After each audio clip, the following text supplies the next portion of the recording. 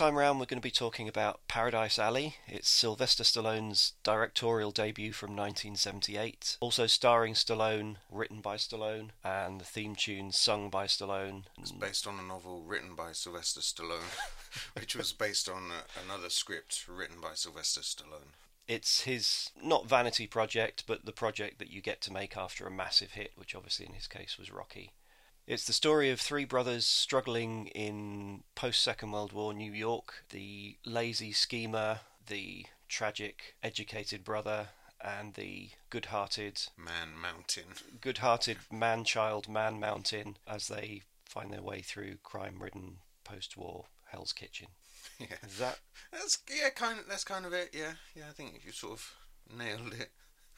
I can detect the lack of enthusiasm. No, I was just trying to this movie in your trying voice. to corral this very strange, uneven film into a plot.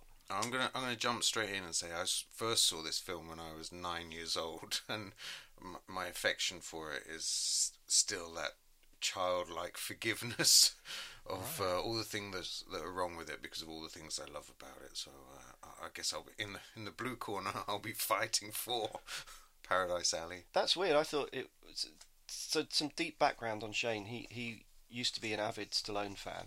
I am still a Stallone fan. You know, I forgive him some of his awful choices. But he was one of your kind of gateway people into movies, wasn't he? Oh yeah, totally. Yeah, I saw Rocky and Rocky 2 and Paradise Alley in the same year. In fact, I think maybe it just went straight to TV here because it flopped in the States like massively. Jerry Zeisman, who was Stallone's AD on Rocky 2 when Paradise Alley was released, and he was saying like thousands of people would come to the set every day to watch Stallone filming Rocky 2, but none of them went to the theatre to see Paradise Alley. And he was saying the slide to that quite hard.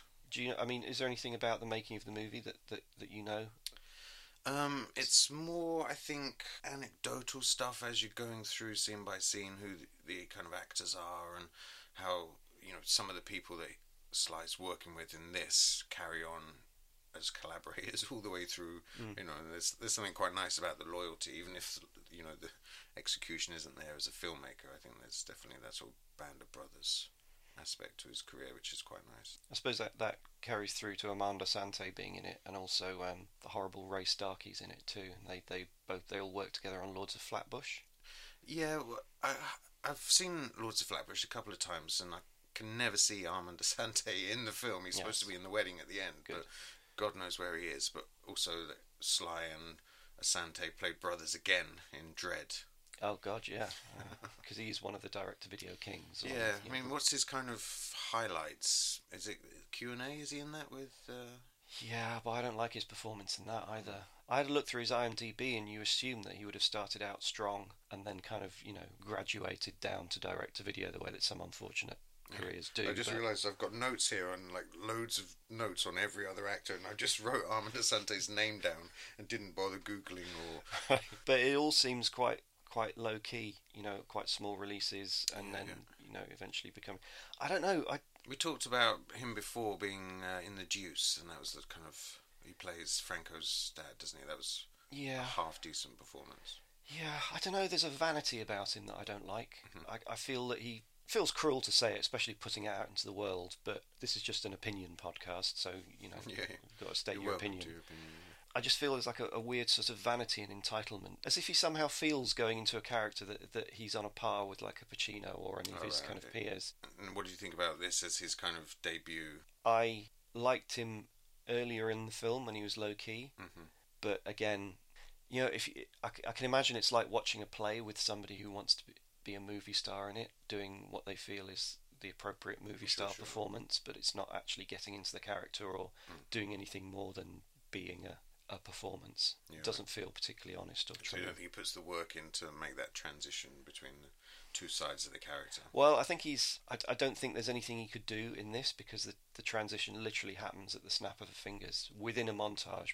After one fight, he's suddenly changed character. It's you know, I think you see the foundations here of Sly's work as a montage filmmaker. Yeah. I don't know.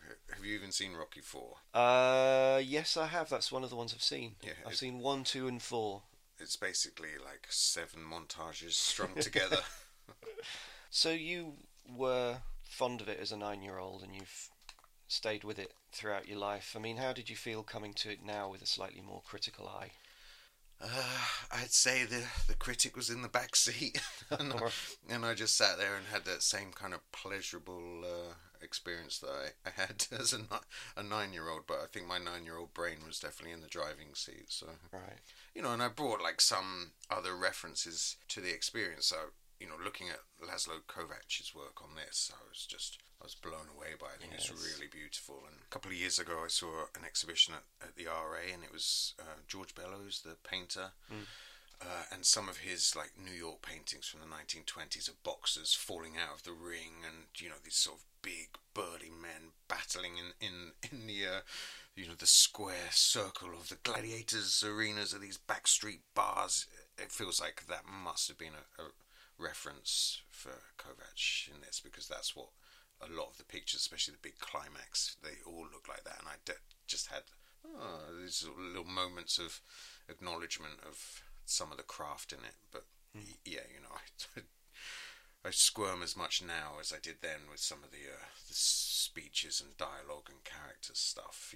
When you're a 9-year-old, you just want to skim past that, and I still had the same feeling as a grown up. But period details are nice. Nice to see a 70s New York, looking like the 40s. It's timeless, isn't it? Yeah. Even the exteriors look incredible. That's before they cleaned it all up. It looks great.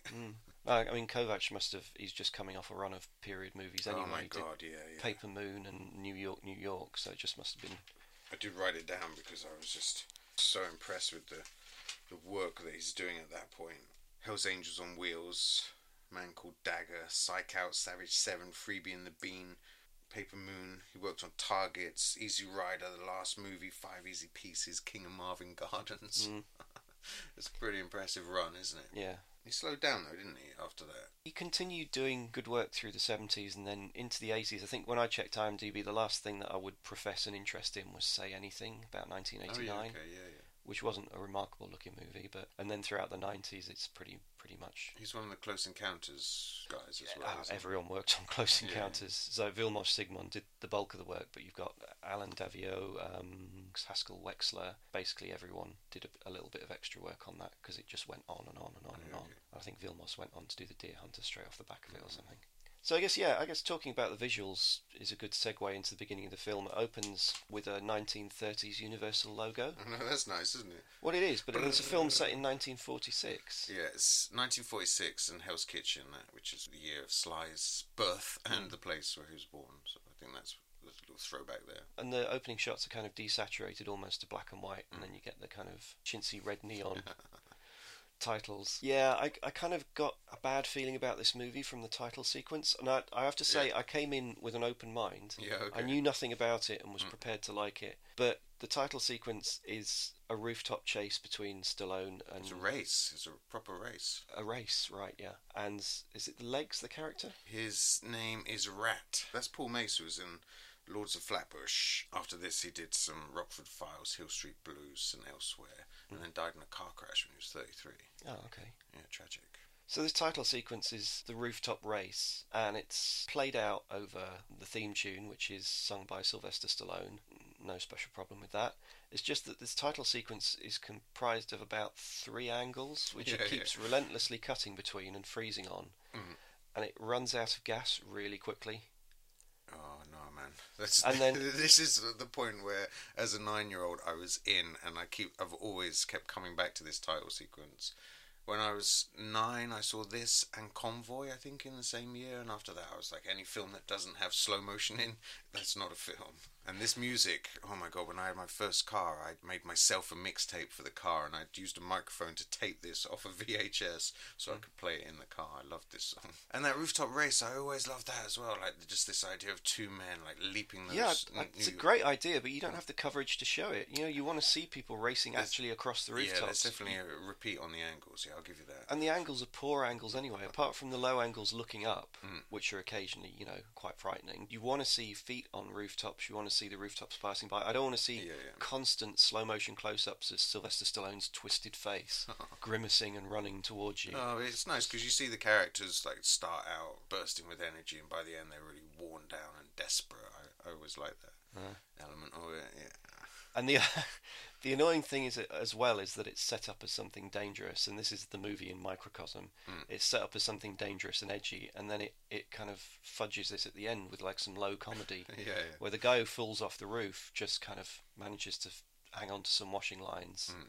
Despite the other washing lines beforehand, he's just falling through them and they're snapping. But then it's a really, really bad low comedy shot, like a low angle shot, looking up without, "I'm gonna get you, Cosmo." Yeah, it's like it reminds me of Crime Wave. That Sam Raimi movie. It just has that sort of like what? What a double bill that would be. It's a movie that kind of pulls its punches at pretty much every turn. Yeah.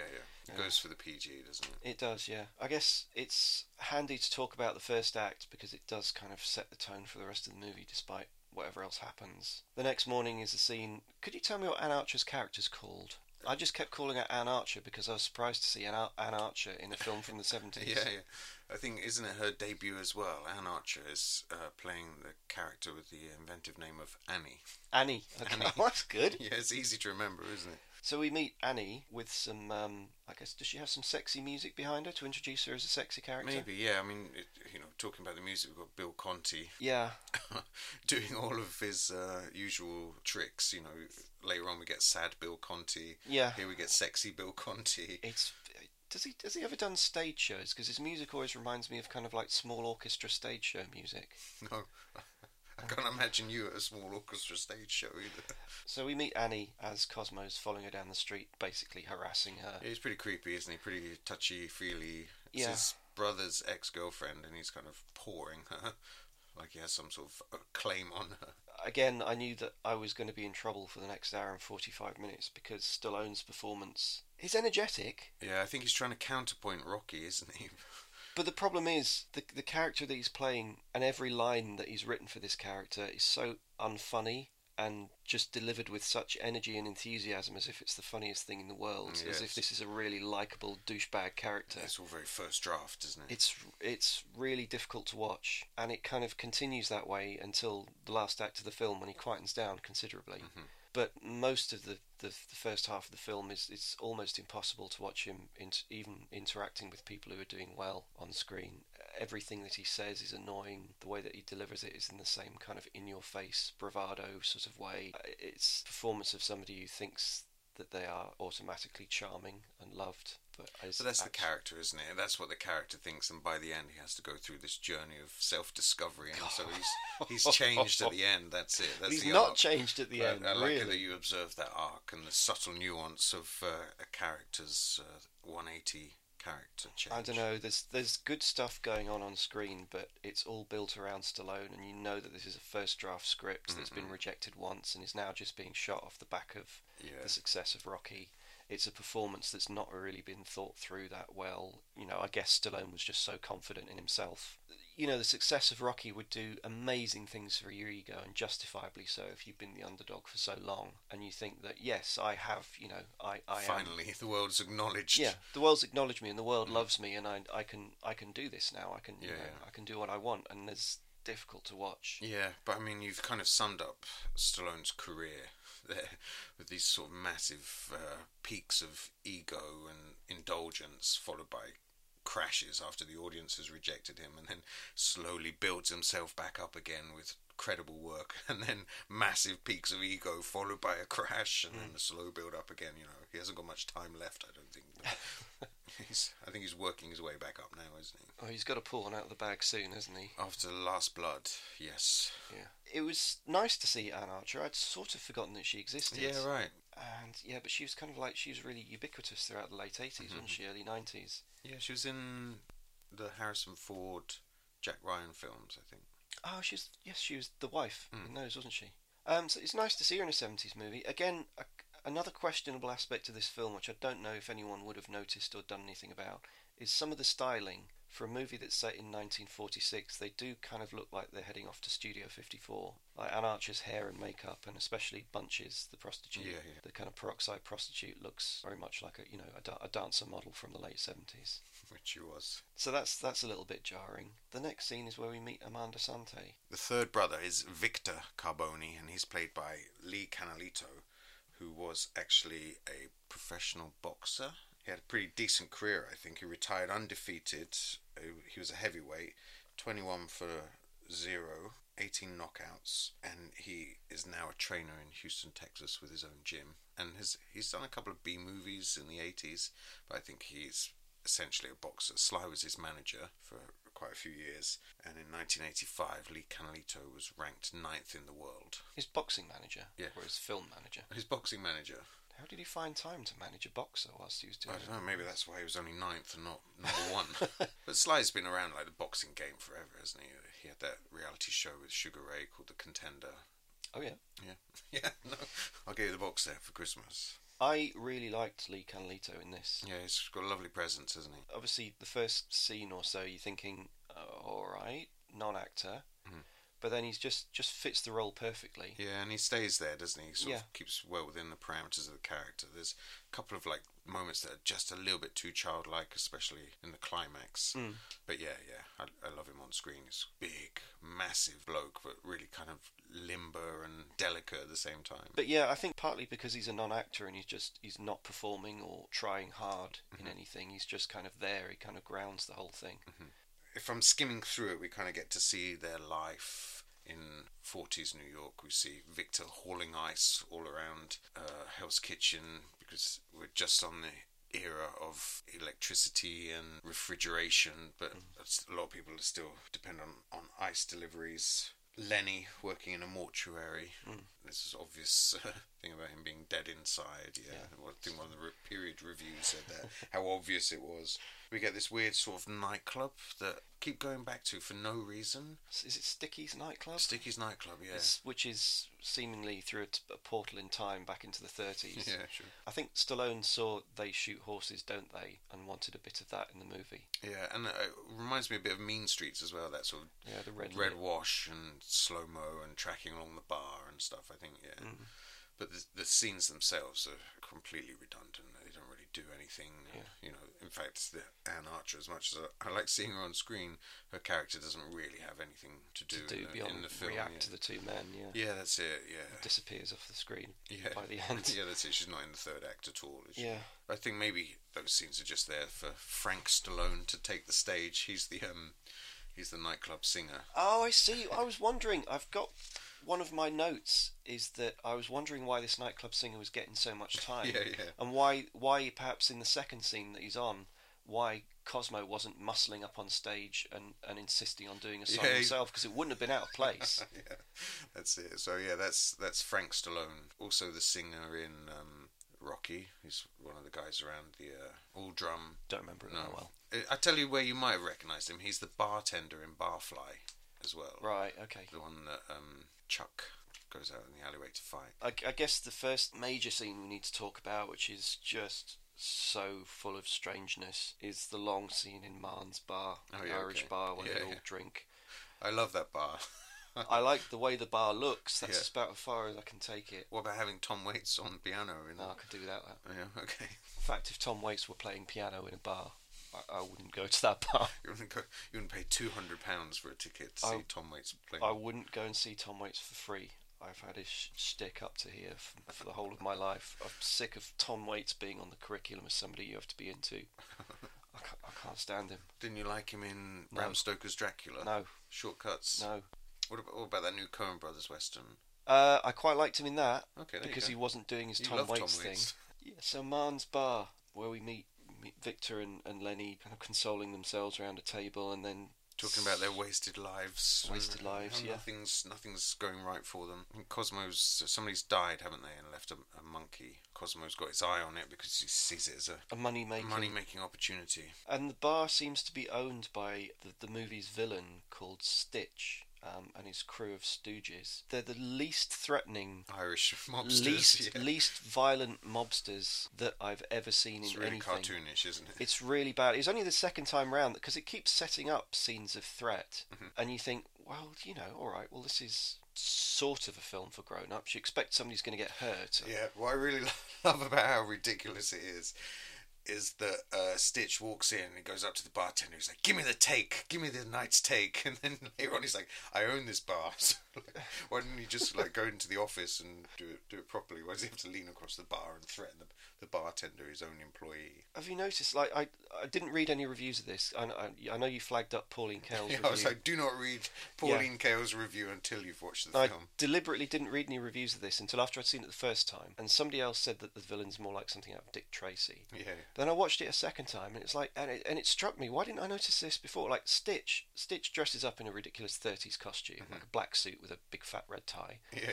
But all of his goons are wearing identical black leather and black berets, and it's just like this is the Adam West Batman show. Yeah, or Jack Nicholson's Batman, isn't it? Yeah. Like, the rest of his crew are all kind of in identical. It's just, I guess, crap is the word. Well, I think it's supposed to be a bit fun, isn't it? But the tone of the film is all over the place, and I think that's kind of where its failings are as a grown-up watching it compared to where its thrills are as a 9-year-old watching it. This sets them up as villains, and okay, so there's Frankie, the kind of grotesque wrestler character. That's Terry Funk, man. We should take time to pay some respect to Terry Funk. He's from a wrestling dynasty, the Funks.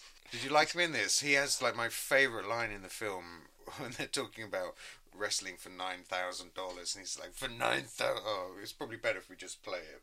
For $9,000, I'd tear my obnoxious, overbearing, smelly, ignorant, sweet mother's face off. Yeah, I really like him in this. So it's a shame he didn't do more like acting.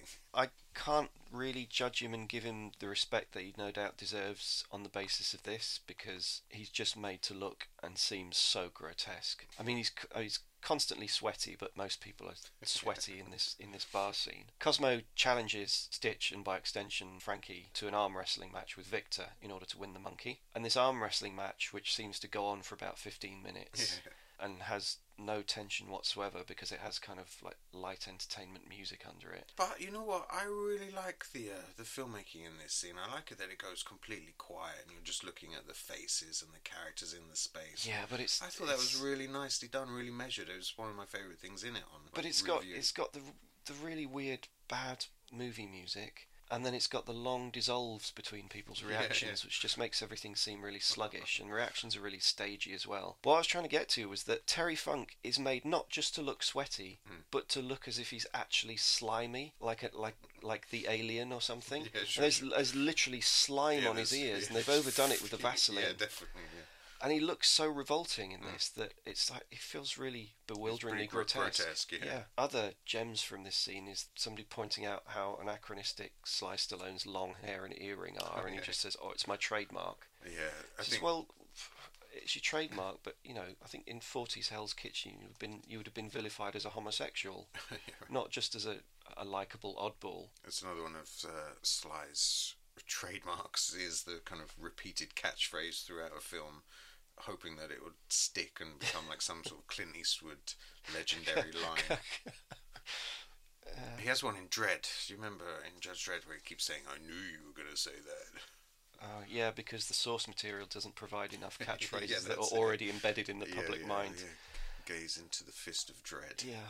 And then my favourite, just the little, apart from the odd grotesque but quite cute little monkey, is the way that the scene ends after all of this with this kind of long slow push in on Stallone as he's just talking gibberish, just this non-stop rubbish that any other editor just would have cut out of the scene. Sure.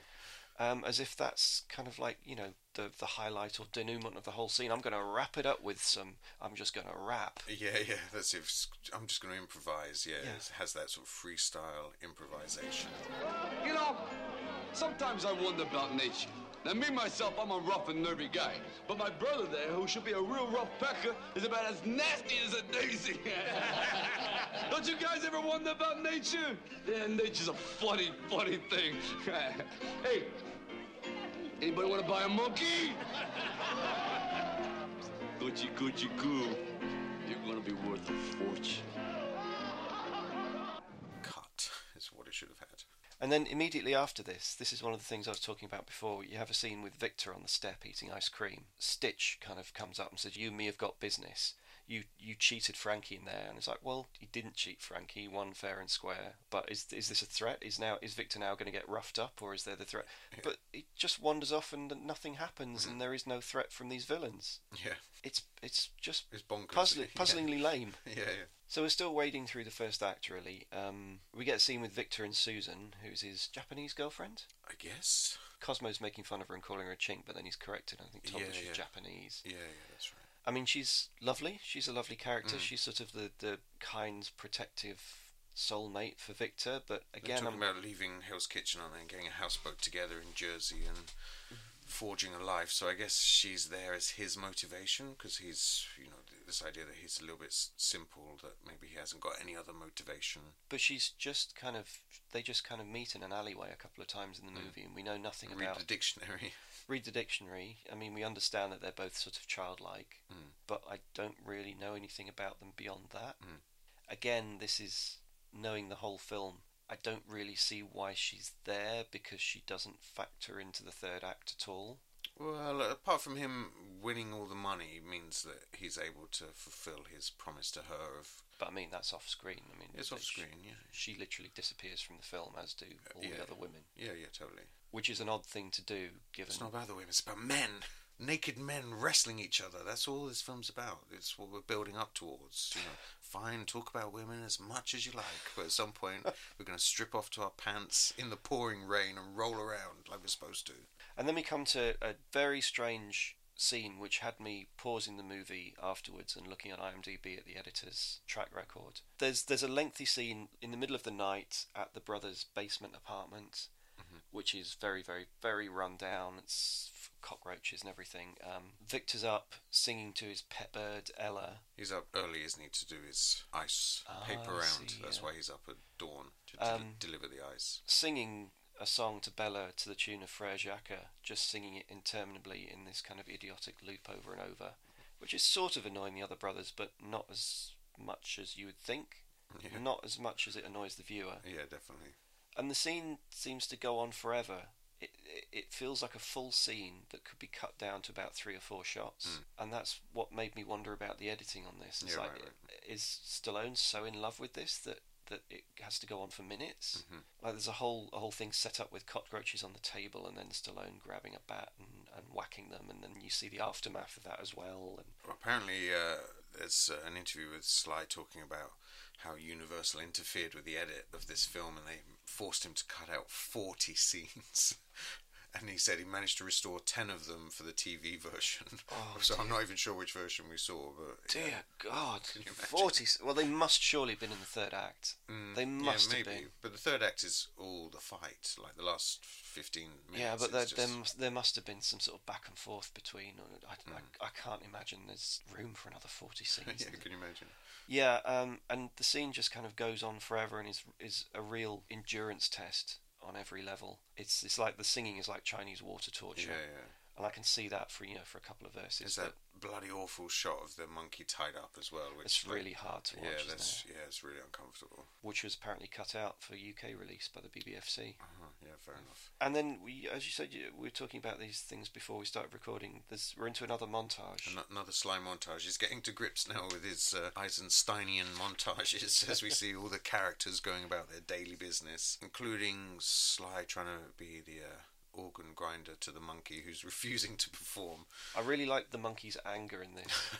It's really genuinely vicious, isn't it? Yeah. He fired his agent just after this, I think, that monkey.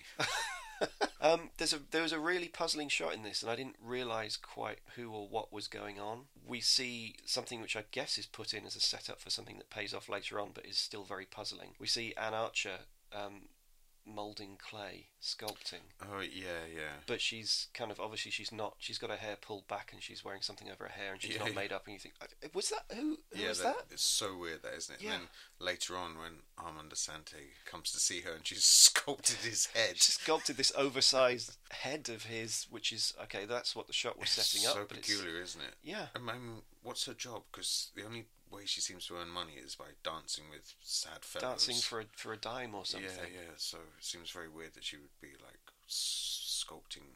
It's just a script that needed a rewrite by somebody who knew what they were doing. Yeah. I guess at the end of this montage we get to meet Bunch, Yeah. who is the hooker with the heart of gold. Yeah, yeah. Introduced with sexy saxophone music as the camera pans up her legs. Thanks, Bill. Just in case I didn't know what was going on.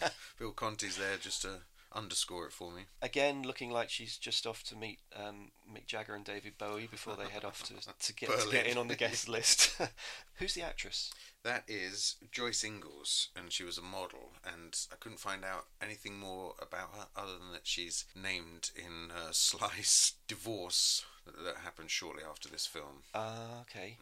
I really like her. Yeah, she's really good, isn't she? Great. She's just an absolutely, again, perhaps because it's... She's a bit Karen Black, isn't she? She sort of has that, look that somebody that's in the moment, but also like trying to work out what's going on in her life. And it's such a quiet, naturalistic performance that she just kind of glows compared to everyone else around who's trying very, very hard. There's a lovely scene, I think it's a Christmas present scene, where she's like just tears of joy as she's just acknowledging somebody seeing her properly for the first time. It's difficult to understand why she's in love with Cosmo. Something to explain that would have been useful, but I guess we just have to kind of go with it.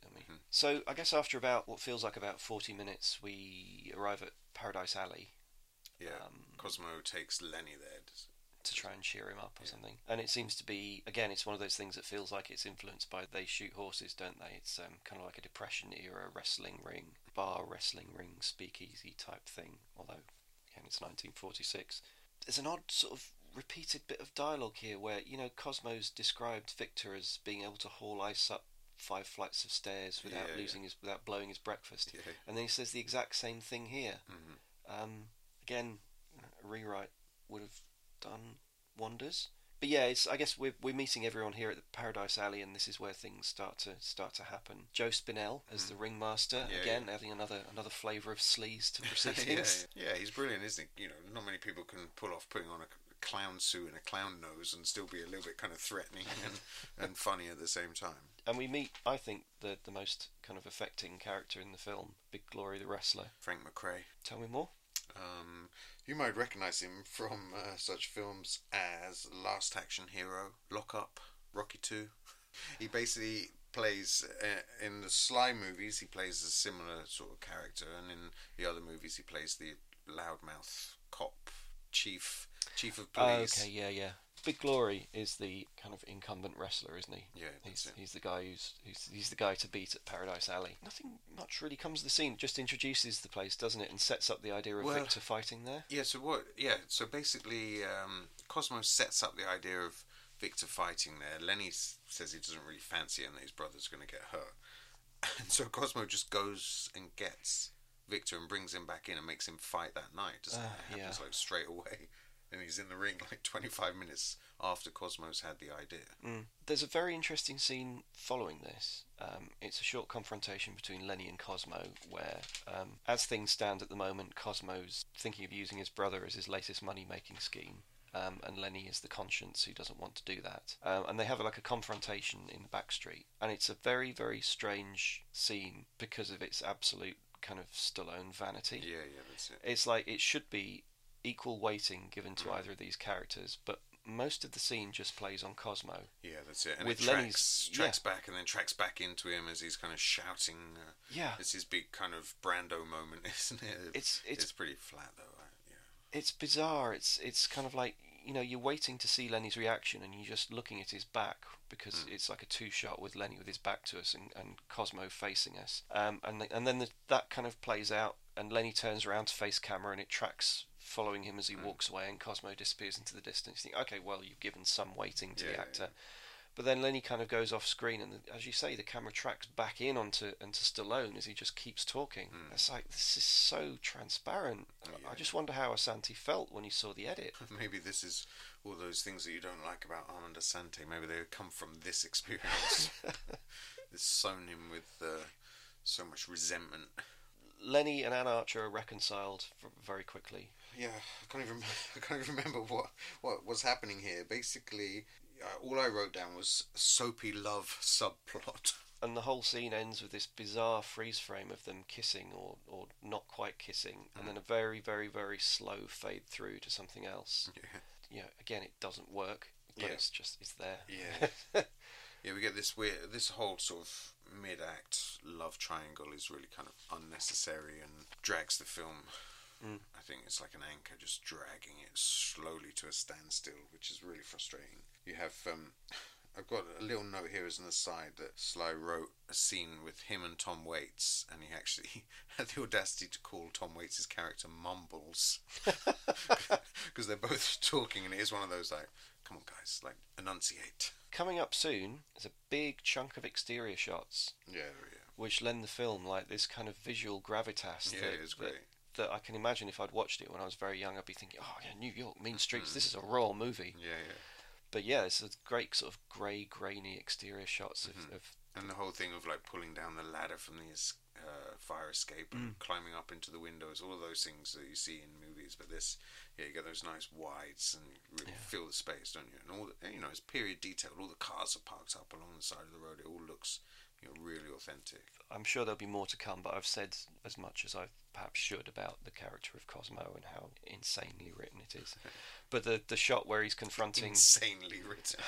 The shot where he's confronting Anne Archer with his jealousy and anger because she's gotten back with Lenny. Yeah. It's a childlike, puzzling scene. Yeah. Even watching it the first time, you're like, what right do you have to be jealous, and why is the film giving you a grandstanding soapbox to do this? It's peculiar. And again, there's a scene immediately following. It's one of these fabulous exteriors with Cosmo and Bunchy on the rooftop. What a great looking rooftop. Yeah, it's cool, isn't it? I'm surprised he didn't have like a pigeon coop or something just to sort of finish it off, Again, it's... Actually, you know what? I think he does that in Lords of Flatbush, has a pigeon coop a la Brando. But again, the scene with Bunchy is another pointless scene where he's just venting his anger and jealousy at the woman who least deserves to hear about it. Yeah. And she even says at one point, this is getting stupid, and, the viewer nods. Yeah, that's it. Quite a good scene, I think, Yeah. is where he takes Victor to see Big Glory. I wasn't expecting this scene to be as good as it was. It was... So that's Frank McRae. I think he brings so much, soul to it, doesn't he? But even Stallone dials it down in the scene. I know the motivation is that Cosmo doesn't want to be there and wants to get out as quickly as possible, but he says very little and he seems quite respectful. Yeah. And the bond between Big Glory and Victor I thought it was quite touching. Yeah. And just that line of Glory. He's like, I'm your future, isn't he, basically? Yeah, but that line, he said, this is my place where I stay. You can come down and talk anytime. Yeah. So that's really sweet. Yeah. I was quite moved. So we get this stuff with Cosmo trying to talk Victor into becoming a pro wrestler. Cosmo has failed to make any money off his monkey, so he's going to exploit his simple brother. And then Lenny is supposed to be the brother that talks them out of it, but slowly comes on board. And so this sort of middle act is mostly about convincing Victor to fight when he doesn't want to. He's quite a peaceful giant, but his career as an ice hauler is coming to an end with the advent of electric refrigeration, and people don't want big blocks of ice delivered every morning to keep their food cool. And after lugging a block of ice up 16 floors and not throwing up his breakfast, he reaches the top of a really long stairwell. But it is basically an excuse to have a fabulous slow motion shot. Beautiful slow motion shot of like a 1 foot square cube of ice being thrown down 3 flights of stairs and exploding as it hits the landing. I mean, beautiful lighting here, Laszlo. It's fabulous, isn't it, as it explodes? I've watched this twice and then I ran it back to watch it again. It's like, I don't know, there's a key light in there somewhere, somewhere hidden, like behind the camera or offset, which is just set to catch the ice as it explodes. Yeah. It looks amazing. It's so fabulous. Practicing by the docks, Lenny turns up. A training scene. It's not quite the Sly training montage that we're used to, but it's quite nice. I like how rough and dirty it is. It's like, pick that up, throw it in the water, bend that pipe. It's really shit training. Lenny turns up and seems to have undergone some mild moral reversal and seems to be quite slimy and spiv-like, doesn't he? Well, that's it. But he's back with his girlfriend, so that's his confidence the is negative boosted, effect of women on. So we're heading into a big fight montage now, I guess, which highlights a lot of the script problems for me. I think it almost shows that you don't even need a script when you have like beautiful images. You can just layer them up and sort of sit back and enjoy. It's like being in the room with Stallone in 1976. The craft of filmmaking, the purity of cinema. It's Victor's has to do, what, 40 fights or something at Paradise Alley? It's quite quickly his debut and then entire career, pretty much, isn't it? In one sequence. In one long sequence. The brevity of it, the precision of the filmmaking, the craft. Yeah, I can't help thinking that I'd be more invested in Victor's fighting career if it was spread out more over the film. If instead of wasting so much time on female characters that aren't going anywhere, which sounds terrible, but they're not going anywhere. If somehow they were worked into a story whereby they cared about Victor and they cared about what was happening to the people instead of it all happening within a montage. Yeah, I mean, you literally get like Lenny's complete reversal. He's counting the money, isn't he? Like a proper proper Scrooge. He's dressed up like a 30s gangster with tie pins and all sorts going on. Sly his hair goes slicked back. Cheering to shaking his head by the end of the montage. And this all happens within a montage, and this is basically what should be happening within the second act. It should be the film. Yeah. It should be that. The triangle of the three brothers, and one realising that he's exploited and put his brother in a vulnerable position, and the other one realising that his capitalist, ambitions are jeopardising the dynamic. That should be the film. And following this, I mean, I'm going to leap forward slightly.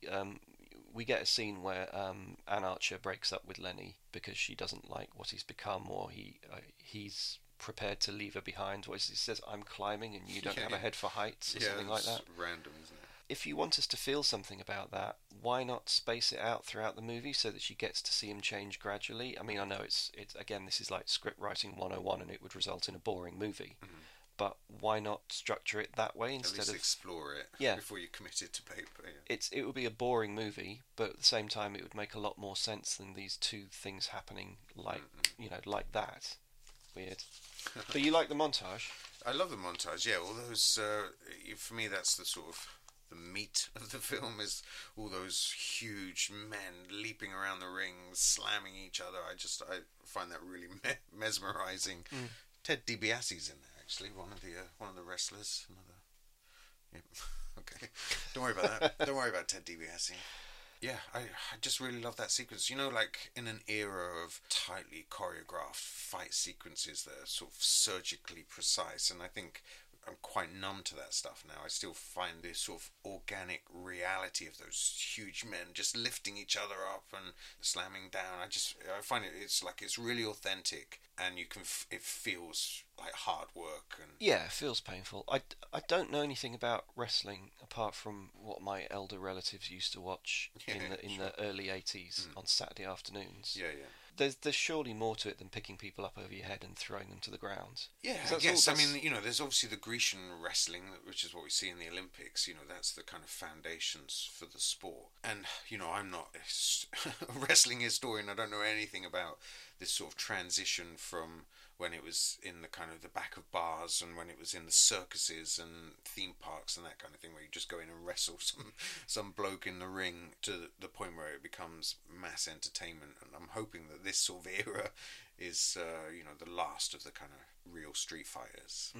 We get a weird little interlude with Christmas with Stitch and his gang. Yeah, I mean, it's all very strange, but there's two things I really like about the end of the second act. I like seeing Tom Waits and Terry Funk singing Christmas songs together. That just, every time, that makes me giggle. And I love the stuff with Old Glory as well, and where Sly takes him out drinking, and they sort of, I mean, it's carnage. They smash the whole street up.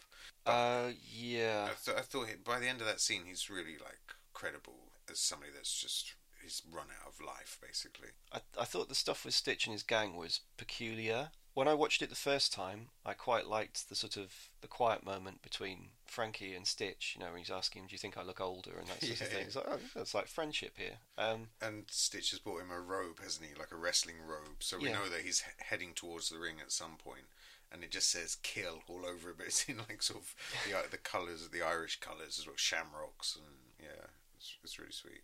I was worried.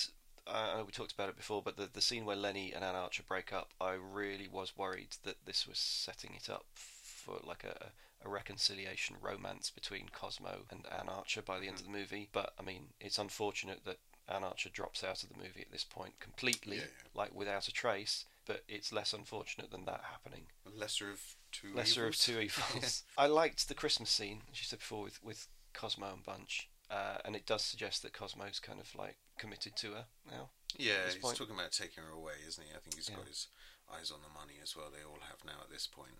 But yeah, you're saying that the scenes with Cosmo and Glory, the Christmas fun hijinks thing, I really wanted to like it. I didn't think it would be quite as crazy as it was. Yeah, I mean, they were thundering down the street, smashing down like street lamps and causing like but it was property damage. clunkily made.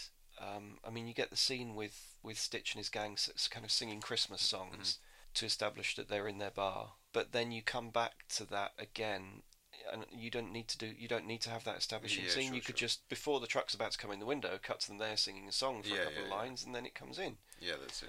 Yeah, it would have paid off. Maybe they needed that shot to bridge some other bad. Yeah. And there's some, with the truck smashing up the fronts of people's, like, those banisters on stoops are actually made of stone. They're not made of wood, like the truck. Polystyrene. With the truck kind of barreling through these wooden banisters, which are actually stone. And but then again, this movie's so kind of like toothless that Cosmo and Glory drive the truck into the window of Stitch's bar. And Stitch just stands there. Nothing ever happens as a result. I'll get you. Yeah, it turns around and throttles his, well, I say girlfriend, but, one of the women in the bar. Oh, yeah, I forgot that. And nothing comes of it. Yeah, you think they'd be out there with guns and knives shooting and Yeah. and they get plenty of time to get off a shot. And I liked the scene with Glory's suicide, which reminds me of the Elephant Man, when you reach that point where you're probably going to be happy for the last time in your life. Yeah. But it was kind of drawn out, and I felt that the jumping onto the rubbish barge was just a humiliation too far for me. It was really grim, that. Yeah. And that Cosmo realizes after he's jumped that first time, and then laughs when his fall is broken, but then he jumps in again and just does nothing apart from feel sad. Well, yeah, I mean, he stays there like until the sun comes up the next day, and we have Bill Conti's sad music playing underneath, just in case you're not sure what's going on.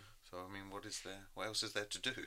Okay, I guess you're automatically straight through to the big fight now, aren't you? You set up the gambling for this game, and then this wrestling match, and then you're into it. We get the negotiation. So the big match is Thumper versus Victor, and Stitch is very upset that his window's been broken.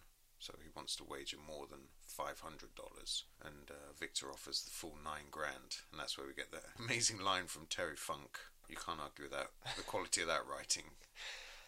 Is somebody else? Is there an intermediary handling the money on this? Is somebody else like taking the money and holding it? Well, you'd hope it's Spinelli maybe at Paradise Alley. I'm hoping it is, and I'm hoping that the film proves that, because we'll come to that. Maybe it's honor amongst thieves. Yeah, well, so this is a big fight. It's pouring with rain, and the rain is leaking into Paradise Alley, and the ring. The ring, yeah. That square thing with the ropes on is called a ring, Matthew. The ring is waterlogged. There's a huge puddle in the middle. There's stock thunder and lightning sound effects coming through from the outside world. This is a big fight with no the time. Electricity's on. All the lights are on. It's probably the most hazardous wrestling match in history. There's no time limit. There's no rules for this fight. Yeah, I guess it's basically the fight that goes on forever, isn't it? It's just a long montage. Huge, dreamy montage. I really love this last fight. For the reasons I was talking about before, just the fact that it kind of feels like a long, massive effort for the men in the ring. Like it's hard work, and they push and they push and they push, which is frustrating because the sort of climax of the scene undoes all of that. But when you're in the ring with them, I really like their physicality and how hard they have to work at this fight. And I love there's a scene where Terry Funk gets thrown out of the ring, and he just like pushes the crowd away, takes one step onto the side of the ring, leaps over the ropes, bounces once, and then does a flying drop kick on Victor. And like the athleticism of the man is so impressive, because they are these massive slabs of meat. So to see them be so light of foot and so precise, I still find it quite breathtaking. As somebody who's less spellbound by that, I found it went on a long, long time. It does go on forever. And again, the moves all seem to be the same move. There's a couple of like... There's a triple cut in there, isn't there? There's a lot of, I wouldn't say double actions, but there's a lot of kind of cuts to emphasise what are effectively the same I'm going to pick this guy up and throw him down in the water in slow motion. And then you've got Bill Conti again, just reaffirming how difficult it is. Yeah. I've got notes. I've got my notes about this fight, and then on the next page it says the end.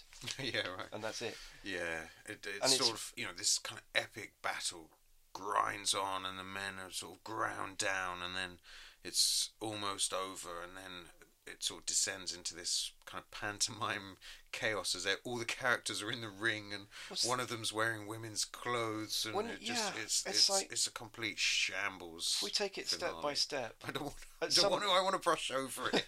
I don't want to do it step by step. At some point, like, Joe Spinell jumps in and calls foul. Yeah. But this is a fight with no rules. Yeah. There's no fouls, all right? And then I think Victor menaces him. Yeah, it's because Frankie punches him after the bell's rung, so that's and then they just say, okay, Victor's won, and then the gangsters are like, no, think again. He's like, okay, this guy's won, and then there's a big fight, and all the brothers are in, and the gang, and flick knives, and women's clothes, and yeah, somebody pulls off Stitch's trousers, and he's wearing suspenders, which it lends another dimension to the scene earlier where they're all together for Christmas, and there's that bonding. And you think, all right, so Stitch is... I don't know what's going on there. I also think it's a bad move because unless the money's in escrow somewhere, if you humiliate the person who owes you money, who doesn't follow the rules, then they've just lost their money. Yeah, sure. They've won, but they've lost their money there. Mm. All the conflicts between the brothers are wrapped up within one kind of laughing, cheering exchange, which makes no fucking sense. I know, it's the worst. The whole thing about, why did you leave it till the 22nd round? Because I was born on the 22nd. Mm. What? Yeah. Wait a second. Yes, because it feels like you're supposed to know that. Like, yeah.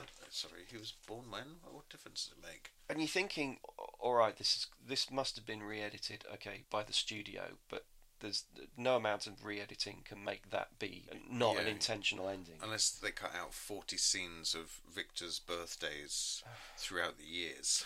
Yeah, and then that's the end. That is the end. Nice traditional freeze frame ending of people hugging in the ring. Yeah, and then you go back to I think it's a freeze frame of the race on the rooftops, don't you? Well, then it goes back. So you obviously stop the movie straight away because then it goes through a freeze frame montage of shots throughout the entire film, leading right back up to the climactic moment. I didn't stay for the credits, no. All right. Well, you've been a really good sport. I've taken the piss out of the movie that you recommended. I was hoping that you'd I was hoping that because you recommended it. In some of the montages, I thought you'd be like, okay, there's some nicely edited sequences there, and they're not kind of the fight scenes that we're used to. There's something kind of elegant and operatic, and I want to say over the top, but I'm just setting myself up for a joke that you're not going to get. The question we traditionally ask ourselves at the end of this is, would you recommend this? Oh yeah, 100%. Who you'd recommend it? Yeah. I would honestly, in the world. I'd honestly recommend it to anybody who liked 70s movies and that particular style of photography. It's an interesting counterpoint to the rest of 1970s cinema. No, I'd recommend anybody watch it, but with the sound turned down and some good music on in the background, because photographically it's great. Yeah. I mean, it's really great to look at. Yeah. But in the same way, I like Spielberg, but I couldn't recommend 1941 for anything beyond the photography and the visuals. So I would say the same of that. I mean, I would never recommend it, but I'd say if you're going to watch it, just either turn it down or off. But don't you think, like with this, part of the appeal would be making somebody sit through, Sly singing and his kind of roller coaster performance? No, I mean, it's another word for terrible. I think if it hadn't been Sly, and if it hadn't been off the back of Rocky, if it had just been like a freakish movie, you could recommend it as kind of a camp classic. But the fact that it exists in that continuum, and you know where it's coming from, and I'm just shaking my head throughout, going, It's that pure vanity project where everyone involved, apart from the person who's spearheading it, knows it's a bad idea, but it's just got to be done. Yeah, I think at the time, one of the period reviews was from Time magazine, and Frank Rich said, as an exercise in egomania, Paradise Alley almost puts Barbra Streisand's A Star is Born to shame. But then reading in a biography of Stallone, it says, the thing that people forget is that A Star is Born made over $100 million and this flopped. flopped. Like, Star is nobody- Born is not bad either. You watched it recently, didn't you? Yeah, I've got no argument with A Star is Born. I'm completely agnostic on Barbara Streisand. Okay. I know almost nothing of her Sure, work, sure. and so. But I went in, and there's a couple of like big numbers that she does, where you're like, I can see why she's a megastar now. I can kind of see this, yeah. Paradise Alley was released in 1978. Can you think of other films that came out in that year? When you see the sort of menu for 1978, you see why it didn't reach an audience. Well, I can see that it didn't reach an audience on its own merits, not because of the competition. Oh, no. What was this? Dwarf. You know, one of Sly's reasons for its failure was something to do with it being released in November, and his mum's astrology chart said that was a bad time to release a movie. Right. Wasn't Superman out around that time? Superman, yeah. So 78, you had Convoy, Superman, The Gauntlet, The Duelists, Days of Heaven, Sorcerer, Deer Hunter, The Driver, Blue Collar, and Invasion of the Body Snatchers. That's a good year. Yeah, that's a great year. You know, I think it lives and dies on its own merits.